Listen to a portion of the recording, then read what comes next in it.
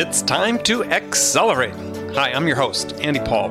Join me as I host conversations with the leading experts in sales, marketing, sales automation, sales process, leadership, management, training, coaching, any resource that I believe to help you accelerate the growth of your sales, your business, and most importantly, you. Hello, and welcome to Accelerate. I am really looking forward to talking with my guest today. Joining me all the way from the UK is Tim Hughes, founder of Social Selling Lounge, and really one of the world's leading experts on social selling. Now, we all know that growing sales is hard, and the whole process, sort of starts with developing new business, and then, but that's unfortunately work that most sellers don't enjoy. And then once you get the prospect, you got to move them through the funnel, and there's a lot of controversy about, what's the best processes to use. You have to be proactive outbound or inbound development of your leads, or do cold calling, or cold calling's dead, or social selling, and all that stuff. So, like most things in life, it's not all about one thing or another, but how can you sort through the noise to find the right strategy to connect with the right decision makers? And so to help us sort this all out, we've got my guest today, Tim Hughes. Tim, welcome to the show. Thanks, Andy. I'm really excited to be here. Well, good. Well, thank you for inviting me on. Oh, my pleasure. My pleasure. So tell us a little bit about you. Well, I've been selling for 27 years. I was involved in a social selling rollout about 2-3 years ago, across 2,000 salespeople across Europe. And I'd been involved in social and have been for about 6 or 7 years. And I was looking for something to start blogging about, and suddenly realized I'd been given this amazing gift of being in the midst of this social selling rollout. And it's just taken off from there, really. I started using the skills, and I came up with this 5-stage methodology for people to use, and it's been fantastic. It's been an amazing ride especially the last 2 years. And 2016, there's going to be some things coming out as well, which I am not allowed to talk about, but it's going to be an amazing year. Oh, good. I mean, things coming from the social media vendors, you mean? Well, no, from me. There's a whole number of things. There's a whole number of things that are going to come out, which will certainly create and drive the debate about social selling. Well, good. Well, I mean, and that's sort of interesting. You use the word debate because, the first things I was going to ask you is it seems a little bit ironic that really sort of the last half of 2015, there seemed to be this pushback against social selling, that, people claiming it was oversold. And so I guess the first question for you is, has it been oversold? Or is it just misunderstood? I think it's misunderstood. A senior leader said to me recently, we tried social selling and marketing and it didn't work. It's like, well, hello, it's called social and it's called selling, not marketing. Right? And which part of that did you not get?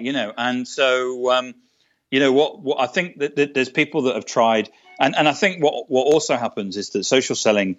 There's a lot of people out there that think social selling is just LinkedIn, right? And it's not, or just Twitter, or just Twitter. Yeah, we're now living in a digital world, and what that requires is you to change culture, behaviors, and strategy, and that's really what social selling is about. It's a way of us moving our offline life online, and how we actually use those things to help us sell. So that's really the change, and I think people have actually been using it as a way of. I just see if you look at marketing, generally what happened was that we wrote letters and then we threw out as many as we could. Then we moved to email and we basically threw out as many as we could, and that was great because we didn't have to buy stamps. We could just send them out for free. And the next thing is that what we're going to do is we're going to take content and we're just going to spam it out. And what we're going to do is we're going to measure how much of that we can see that can hit the wall, and hopefully we're throwing more mud at the wall than our competitors. And then the people go, oh yeah, well that's social selling. That's not. It's doing what we always did, which is spamming people with content and some of it, when you hit the wall, it will stick. A lot of it will fall off. Well, I mean, even if social selling is misused or misapplied, it certainly has become irrevocably embedded in the modern sales process. Yes. I mean, you may be using LinkedIn poorly or inefficiently or ineffectively, but you're using it. Yeah, I think most people have now got the handle of personal branding, and I think most people have now moved on to LinkedIn. I think you could pretty much say anybody who's in business, certainly within the commercial world, is now on LinkedIn, and they have made a start in understanding that it's not an online CV anymore. It's not about how many years you did your quota and that. It is actually about helping a customer. But I still think people are a bit bewildered about this thing, about why they should actually be doing that. They're usually doing it because they've probably read an article or they've told to be it, rather, or I see a lot of people saying, "Oh yeah, we're now doing social selling," which is what we've done. Is we've gone out and told all our salespeople to have a LinkedIn profile that has a couple of articles that were written by the company, and hey, that's social selling. Right. There's a lot of people that, and of course, if you just do it because you've been told to do it, you'll go, well, I didn't get anything from it. Though I think, I've seen a lot of people that, even though they've been playing around with LinkedIn, even though they've sent a couple of in-mails, I've actually got through to people fairly senior, and that's been quite game changing for them when they go, wow, I've just spent all morning on the phone and got nowhere, and here it is. I've just used this IT system and sent an email, and I've actually got through to the person I was trying to get hold of. So I think certainly people that have grappled with it and decided to use it have actually got some benefit from it. All right. Well, you have laid out a system that has 5 pillars of social selling success. I wanted to go through those because I thought it was an interesting construct to think about social selling, not just purely as a top of funnel lead development, prospect development activity, but really, as I said, as a construct for your entire sales process or the prospect's entire buying process. So let's go through those, and we'll go through them in order that you had them listed in your article. Yeah. So the first one you talk about is LinkedIn. So why is that top of the list? Okay, so the first thing is that about social selling is that you're not completely doing social selling. You do it with other things. So you should still use the phone and email, and you still use social. It's just a channel for you to use. What we're not saying is that you have to use email or we're just going to use a telephone. You need to use all 3 things. And as you go through the sales process, there's a lot of talk about using social selling as a way of generating contacts or leads. Yes, you can, but you should actually be thinking, just as much as you use the telephone and use email through the whole of the sales cycle, you should be using social all the way through the sales cycle as well. So I talk about, certainly the first thing that people should need to get into is LinkedIn, and that's really around personal branding. If you look at the facts, whenever any of us go on now to actually buy something, for example, I just recently bought a car.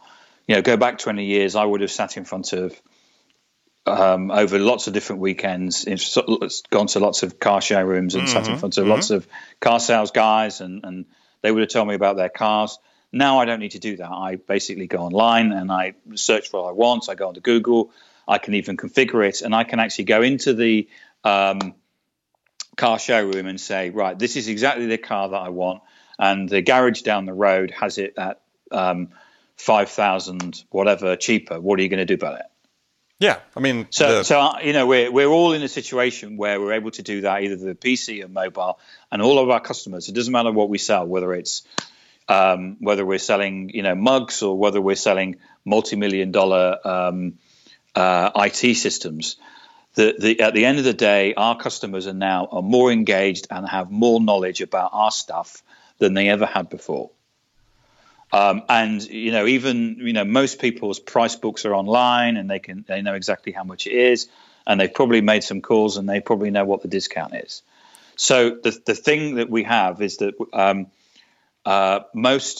if you look at the figures, most people when they're buying are now about 65% of the way through the buying cycle when they engage with a salesperson. Now that's a very controversial figure, though. It is. Now, it can be anything between 45%. I've seen some figures from some research saying it's 85%. Well, I've seen some that last year that said 0. So, but I mean, there can be there can be situations where you suddenly, where maybe you just go down the shops and you buy something. Well, here's the pushback. I'm sorry. Yeah, I've seen that, and when you actually read people's those articles, I don't know where they live, because whenever I buy anything, I go online and I research stuff. And I know that my customers do that, and I know that even though people may be looking at buying IT systems and they may be looking at things from a corporate perspective, they still go online and they still go and research. If you're going to buy an accounting system for your organization, you're still going to go to Google. You're still going to go in and put ERP in and do a search, or accounting systems, or whatever it is, before you actually engage with salespeople.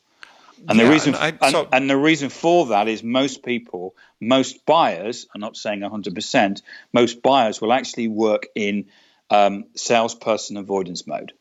So here's the question, and believe me, I believe those numbers myself about people going through the sales process.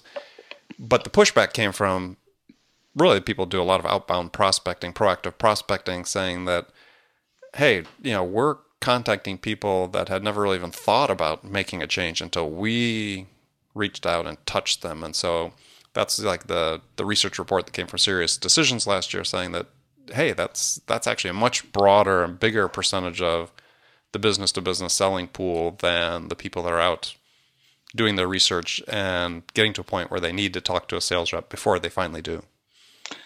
If you go back and listen to what I said in this interview, is I didn't ever tell anybody to stop calling.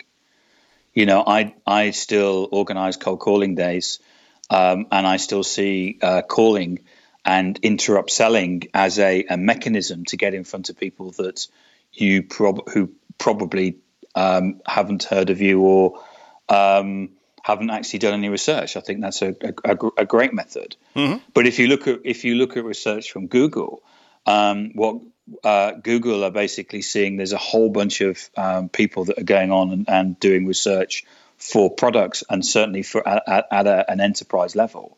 Now, if you break down the sales funnel from starting off with people that are sitting there and they don't even know that you've got a product, all the way through to closing a sale. So you're looking at top of the funnel, middle of the funnel, and bottom of the funnel. Each of those, as you go through and progress through the sales funnel, you need different tactics to make sure that you're engaging with those with prospects or customers through that sales funnel. Some of those tactics may be you need to put some YouTube videos up. Some of those tactics maybe you need to call them. It's different tactics all the way through the funnel. Okay. No, I agree. So it's not all one thing or another. No, it's not. Agree. No. And if you do something on LinkedIn and then sit there and wait for people to call, sorry, it's probably not going to happen. It's not going to happen, right? The thing about personal branding is that, if you look at the research from Google, what the research from Google is saying is that there is most enterprise organizations, and I say most, not saying all, the senior management now realize that they don't understand digital disruption. So what they're doing is that they're delegating that to a bunch of people, which are generally between the age of 28 and 35. Again, this is Google saying this. They will know that because people are doing researches on Google will have, I guess, in Gmail. Therefore, those people generally do a number of things. First and foremost is that they're doing research, and they're engaging around about 65% of the way through the sales cycle. What they're doing is that they're usually coming up with a short list of 2, maybe 3. Some businesses, have to have 3 quotes, right. So they'll come up with a short list of 3. What they're doing at that point, if you're lucky enough to be on that short list of 3, that's really good. People between the age of 28 and 35 generally buy brands. So you need to be a branded organization to be on that short list. The bad news is that quite often people will have already been in that organization and have probably have written the RFP or have some way made some influence on that decision, Right. and you will be into a price war. So you will have your margins driven down. Most people will have researched what your price is and know what they can try and get. So what you're looking to do is actually try and hack the buying process by actually taking a step back along the pipeline and actually finding those people doing the research. And one of the ways that you can do that is by, in effect, being not looking like a salesperson, because what people were doing as they're going through that researching process is that they're in salesperson avoidance mode, just like I am before I actually configure the car I want and I get down to my shortlist. Right. So what you need to do is come up with on LinkedIn is a buyer-centric profile. We actually need to do a whole bunch of things. One of the first things you need to do is have a buyer-centric profile, which if somebody comes across you, then what they will do is that they go, oh, that's interesting. And what you need to do is I don't like the term added value because I'm not quite sure people know what that means. But what you need to do is provide a content that makes people curious and actually want to consume that content and look further. So, for example, I bought a filing cabinet recently, and I didn't know that there was different types of filing cabinets. And the only way that I could see to actually buy stuff was it was all full of salespeople saying, I can give you 30% off or 40% off, whatever.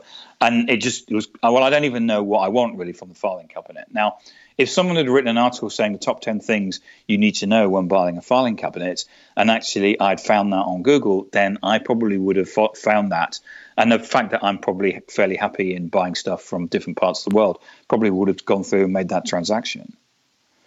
So that's where I'm giving you an example about how you need to actually be adding value and providing content that the person will consume when they'll go, okay, I need that, thank you, and I'm actually going to reward you for producing that piece of content by actually buying from you. Yeah, and I think the important point for people that are listening to this is that the personal branding is not about touting your accomplishments. As you said, it's about triggering curiosity on the part of the buyer. Yes. Yeah. Big distinction, because I think you see it most profiles. And the other thing is that you've got to, you need to. One of the things the mistake I see people making right now is like, well, I'm online, right? Okay, where's all that content that my company is creating? Right, let's all bang that out. Right now, when you're online, what you're trying to do is you're trying to come across as the person you are. I say a lot when I speak and at meetings and say, look, when I go to somebody's LinkedIn profile, usually before a meeting, I will make a judgment on what that person is like, whether they're boring, whether they're funny, whether they're interesting, before the meeting based on their LinkedIn profile. Mm-hmm. It is the advert for themselves. And if they're basically just pumping out corporate stuff, I'm just going to go, right, well, when you sit in front of me, all you're going to do is pump out corporate stuff. So if I ever got to the point where I sat down and said, look, come on, Rob, level with me. Is this really going to happen? I probably won't believe you, because one of the things that I need, and this goes back right to the days, when I started selling 27 years ago, is that you go in and what you're doing is you're building trust. Mm-hmm. And that trust is the same whether you're online or offline. People buy people. And you need to be showing that you care, that you can inform, that you can teach, and you are who you are just by being online. And those things are really important. All right, excellent. Well, we're going to take a short break here. When we come back, we're going to continue this great conversation we're having about the structure of social selling. We've hit 1 out of 5 points. We'll come back. We'll hit a few more before we go with my guest today, Tim Hughes. Hi, this is Andy. Connect and Sell is used by sales reps at nearly 1,000 companies, including hundreds of technology startups and several Fortune 500 companies, to overcome the challenges of getting prospects on the phone. Companies using Connect and Sell grow their revenues faster by enabling their sales reps to have more sales conversations in 90 minutes than they could otherwise achieve in an entire week. Connect and Sell can be deployed directly to your sales reps, or you can take advantage of their outbound on-demand service, which delivers qualified prospect meetings scheduled directly on your sales reps' calendars. Visit connectandsell.com to learn more about how Connect and Sell can start filling your pipeline today. Welcome back to the show with my guest today, Tim Hughes. We're talking about social selling. So we covered the importance of why LinkedIn as sort of the first pillar of your 5 pillars of success in social selling. Second one is very interesting, and one I think that's overlooked quite a bit is you call it social media listening. So why don't you define that for the audience? Yes, it's the first thing that I always recommend people do when they go onto something like Twitter is actually not to send a tweet, but to actually listen. And you need to go on and you need to start listening to your customers at a macro level. You're selling to Coca-Cola. So what are Coca-Cola saying? What's happening, and that kind of, we always did that because if we were going into an account that size, we would download their annual accounts, or we'd read the annual accounts, understand what was going on. But you also need to understand what's going on in the account at a micro level. And that's about going out and finding people and searching and finding people and searching people that have got that actually work there and can actually start tweeting about what's going on in the organization. And you start getting a feel for those people. And it may be that you'll actually find people that, well, it's not may, but you will find people, certainly if you start doing some searches on LinkedIn and Twitter, probably that you wouldn't find before. So these, quite often you'll find that, for example, in the sales methodology written by Holden, there's a view that there's a particular type of person. And if you read the book, The Connected Customer, they come up with this as well, which is that there is individuals in organizations that have that they don't necessarily, they're not high up in an organization, so they don't necessarily have rank, but they do actually have an element of authority. They're the type of people that whenever a big decision is made, the senior management turn to them and say, "Okay, Martin, what do you think about this product? Okay, right, we'll go with that." Mm-hmm. And they may not actually even be part of the decision-making process. Exactly. I label those people the actual decision makers. Well, yes. So those people will certainly have an influence, if not be the decision makers. I mean, I think it's on senior people actually don't necessarily make decisions. They actually they confirm the recommendations of people lower down in an organization. Exactly. And what you need to do, certainly in an enterprise space now, LinkedIn say that for every certainly B2B enterprise deal, 5.4 people make that decision. And therefore, you need to be getting and casting the net wider in the organization. And you can do that through social media. So that's why I'm saying, don't bound on to social media and start tweeting and stuff. Actually think about your accounts, think about your territory, take a step back and have a listen and think about what's going on with that. Well, also, the important thing, what you're talking about here, too, from a practical standpoint, from a selling standpoint, is that it's going to tell you where to invest your time. Yes. Because what happens is that, in general, in enterprise selling, is that the account executives do what I call oversell. They've been trained. I got to talk to the C-level. I got to talk to the C-level. And as I talk about in my book, is your products fall into one of two categories. They're either strategic or they're tactical. And there are very few strategic products that are sold out there. I mean, you have to rise to a certain level of complexity and investment level to meet that. So for 95% plus of the products out there, you're tactical. Find those people that you talked about that through social media listening that are the real recommenders and influencers and what I call the actual decision makers. Those are the people you want to invest your time in. Yeah, and most things when you're selling if you're selling at a B2B enterprise level, in most cases, people have already got something that you're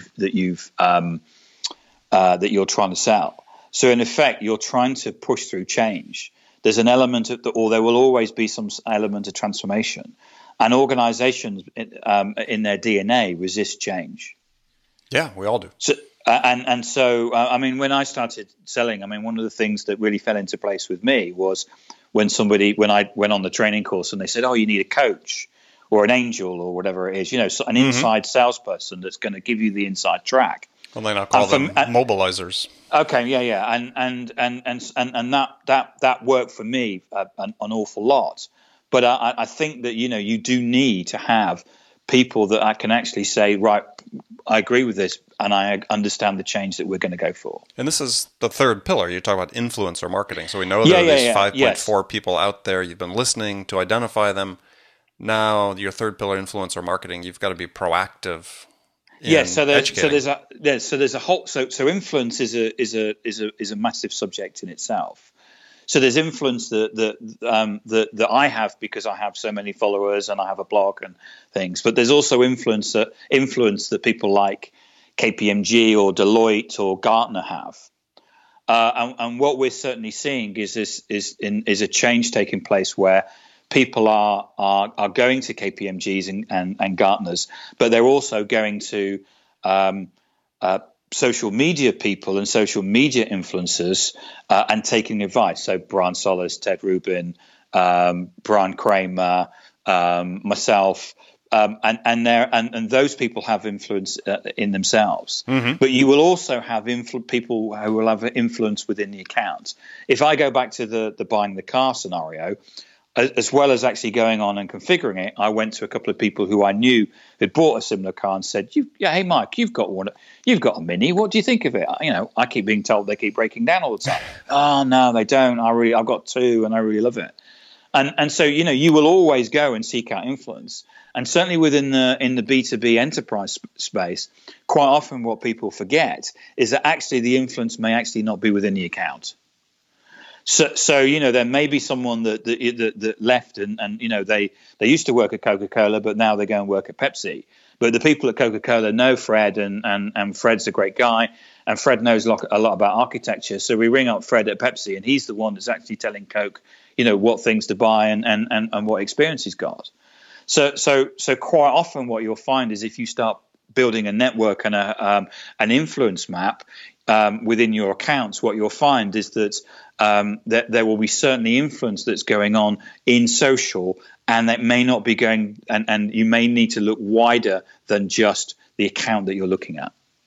Very interesting. Very interesting. I'm sure very few people think about that as influencers outside the account. Very, very interesting. So the fourth pillar, then, we talk about collaboration.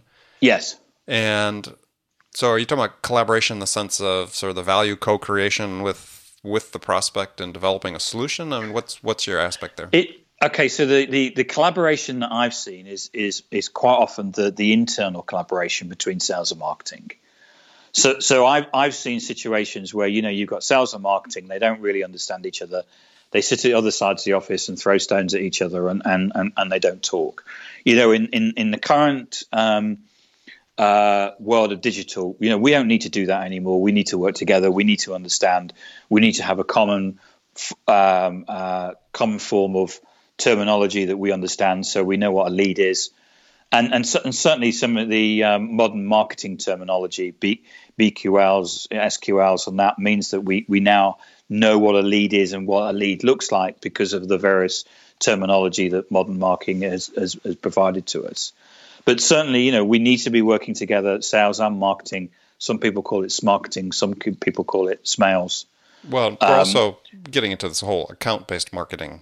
Yeah. And then what you're doing with, and that kind of rolls on to then being providing more personalization and allowing people to become, allowing the marketing to be, in some cases you do want to have one-to-many marketing. In other cases, you do want to actually have one-to-one marketing. Mm-hmm. But what you need to be doing is we need to be working with marketing and sales working together rather than kind of that sort of like two adversaries across the office. Right. And that's how what I've seen with collaboration is bringing those people together and getting them to collaborate.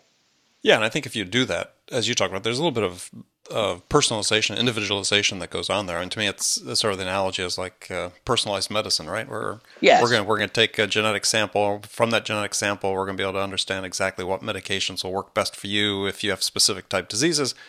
Well, this is sort of similar, right? We're going to personalize the treatment for you, if you will, from a sales and marketing standpoint to the customer. Yes, I agree. Yeah.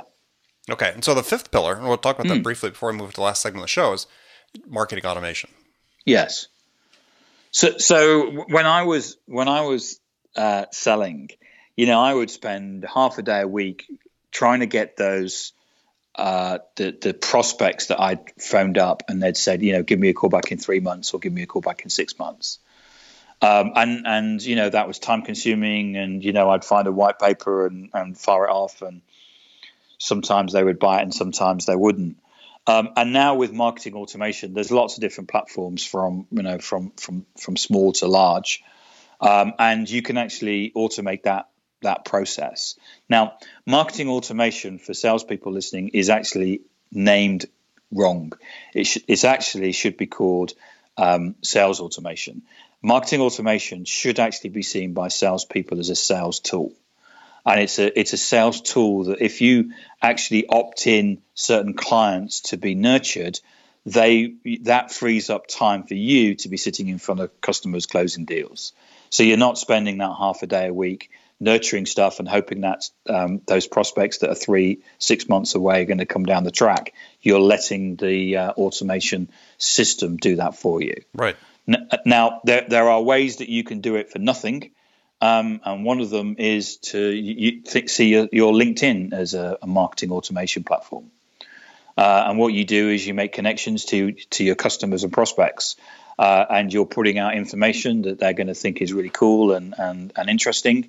And what they're going to do is they're going to see that, and then hopefully they'll even like it and propagate that through their own networks. But what they'll be seeing is, hey, this guy, is really interesting. He seems to know his stuff about personalized medicine, and when I come out to buy from it, he's going to be the first person I contact. So LinkedIn is also a place where you can actually nurture your contacts. Excellent. Well, good. Well, we're sort of running out of time, but that's a great answer and great overview of this 5 pillars, and we'll give contact information in just a second. But we're going to move to the last second segment of the show where I ask questions I ask of all my guests, and some you can have short answers, others might take a little bit more. You ready? Yeah. All right. So the first is a hypothetical scenario I pose to each of my guests is, imagine that you've just been hired as a sales leader at a company whose sales have stalled out. So senior management's really looking at you to get things turned around in a hurry. What 2 things would you do the first week on the job that would have the biggest impact? Probably wouldn't expect this from a social selling person, but I actually start people cold calling.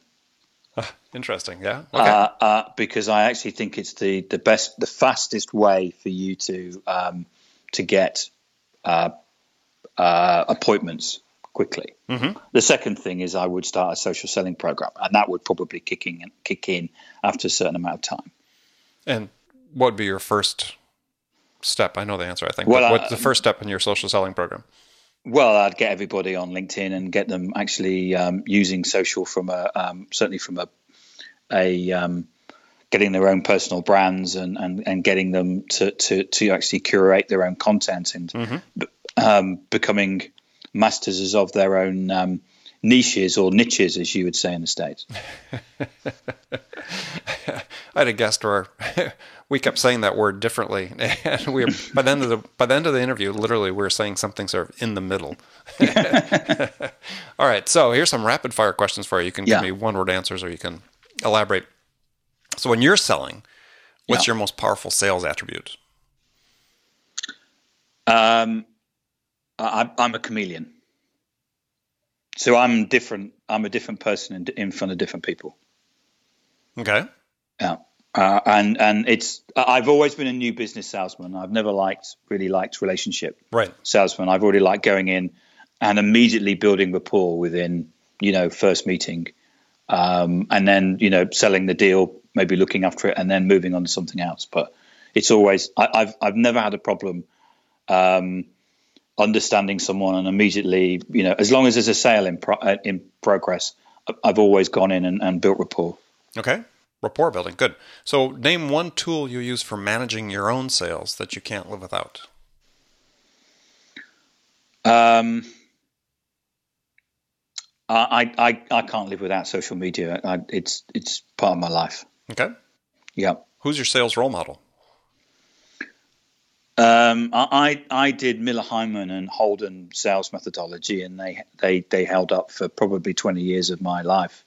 And I think that they were fantastic methodologies. There's some great social sales guys out there at the moment. Jack Kowalski, Tony Hughes in Australia. And they're really killing it and really pushing the debate forward. And I look up to them as well. Excellent. Okay. Well, Jack he'll be happy to hear about that. Yeah. So what's the one book that every salesperson should read? Right now, I think that you need to read The Connected Customer. Okay. Do you know the author offhand? I don't know. All right. We'll find that. It'll be on the website. Show notes pages for people with the author's name. All right. Here's a really tough question. So what music's on your playlist now? I'm actually an old rocker. Mm-hmm. Anybody in particular?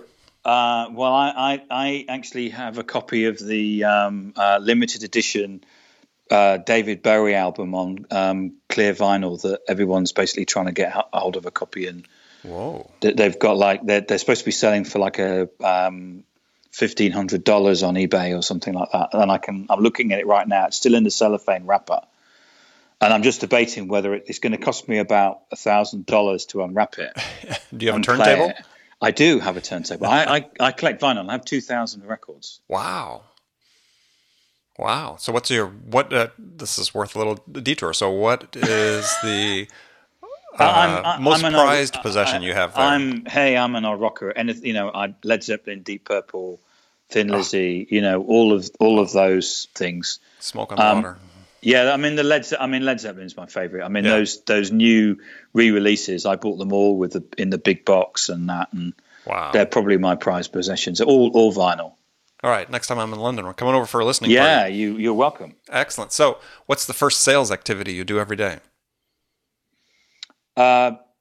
Always go in and check my social. Okay. I use Buffer. I use the free version to buffer up tweets. So I'm tweeting during the day when I'm working. Right.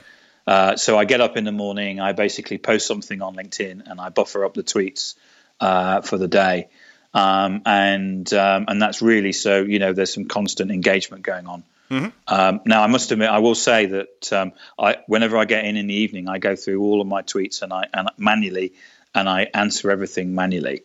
So even though I'm using automation, I'm still keeping the engagement going. I'm not advocating people just use automation and pump stuff out. It's just a way of getting through the day that I can work and I can tweet at the same time. Okay. Last question for you then. Yeah. What's the one question you get asked most frequently by salespeople? What's the ROI of social selling? And your answer is? If you have to answer me where have you been for the last 2 years? So I have there's a blog. So if you go to socialsellinglounge.com, there's a blog on there that talks about a friend of mine who's generating 10 C-level meetings a week by using Twitter. And as I usually say to people, I said, even if you generated one, you'd probably be in a better place than right now.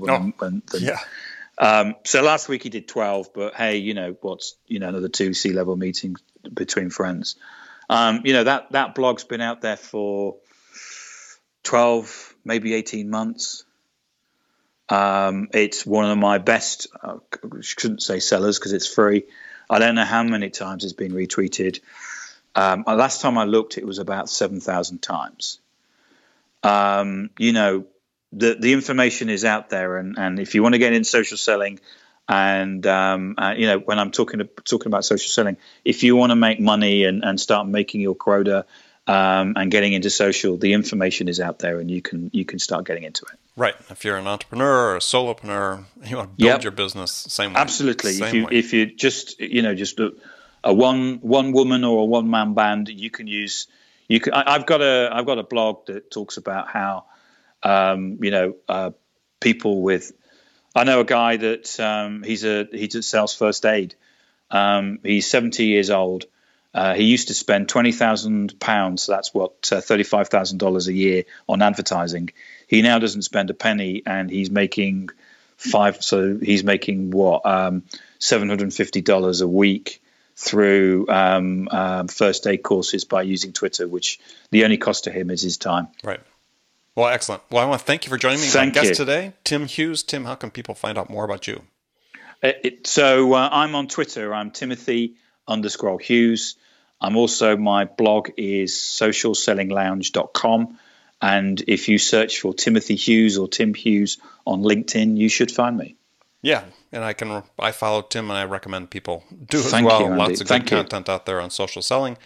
So remember, friends, make it a part of your day, every day, to deliberately learn something new to help you accelerate your success. And much as you did today, with listening to our guest, Tim Hughes, as he shared his expertise about how to accelerate the growth of your business, if you subscribe to this podcast, you'll make sure you don't miss any of these conversations. Really important. So thanks for joining us. And until next time, this is Andy Paul. Good selling, everyone. Thanks for listening to the show. If you like what you heard and want to make sure you don't miss any upcoming episodes, please subscribe to this podcast on iTunes or Stitcher.com. For more information about today's guest, visit my website at andypaul.com.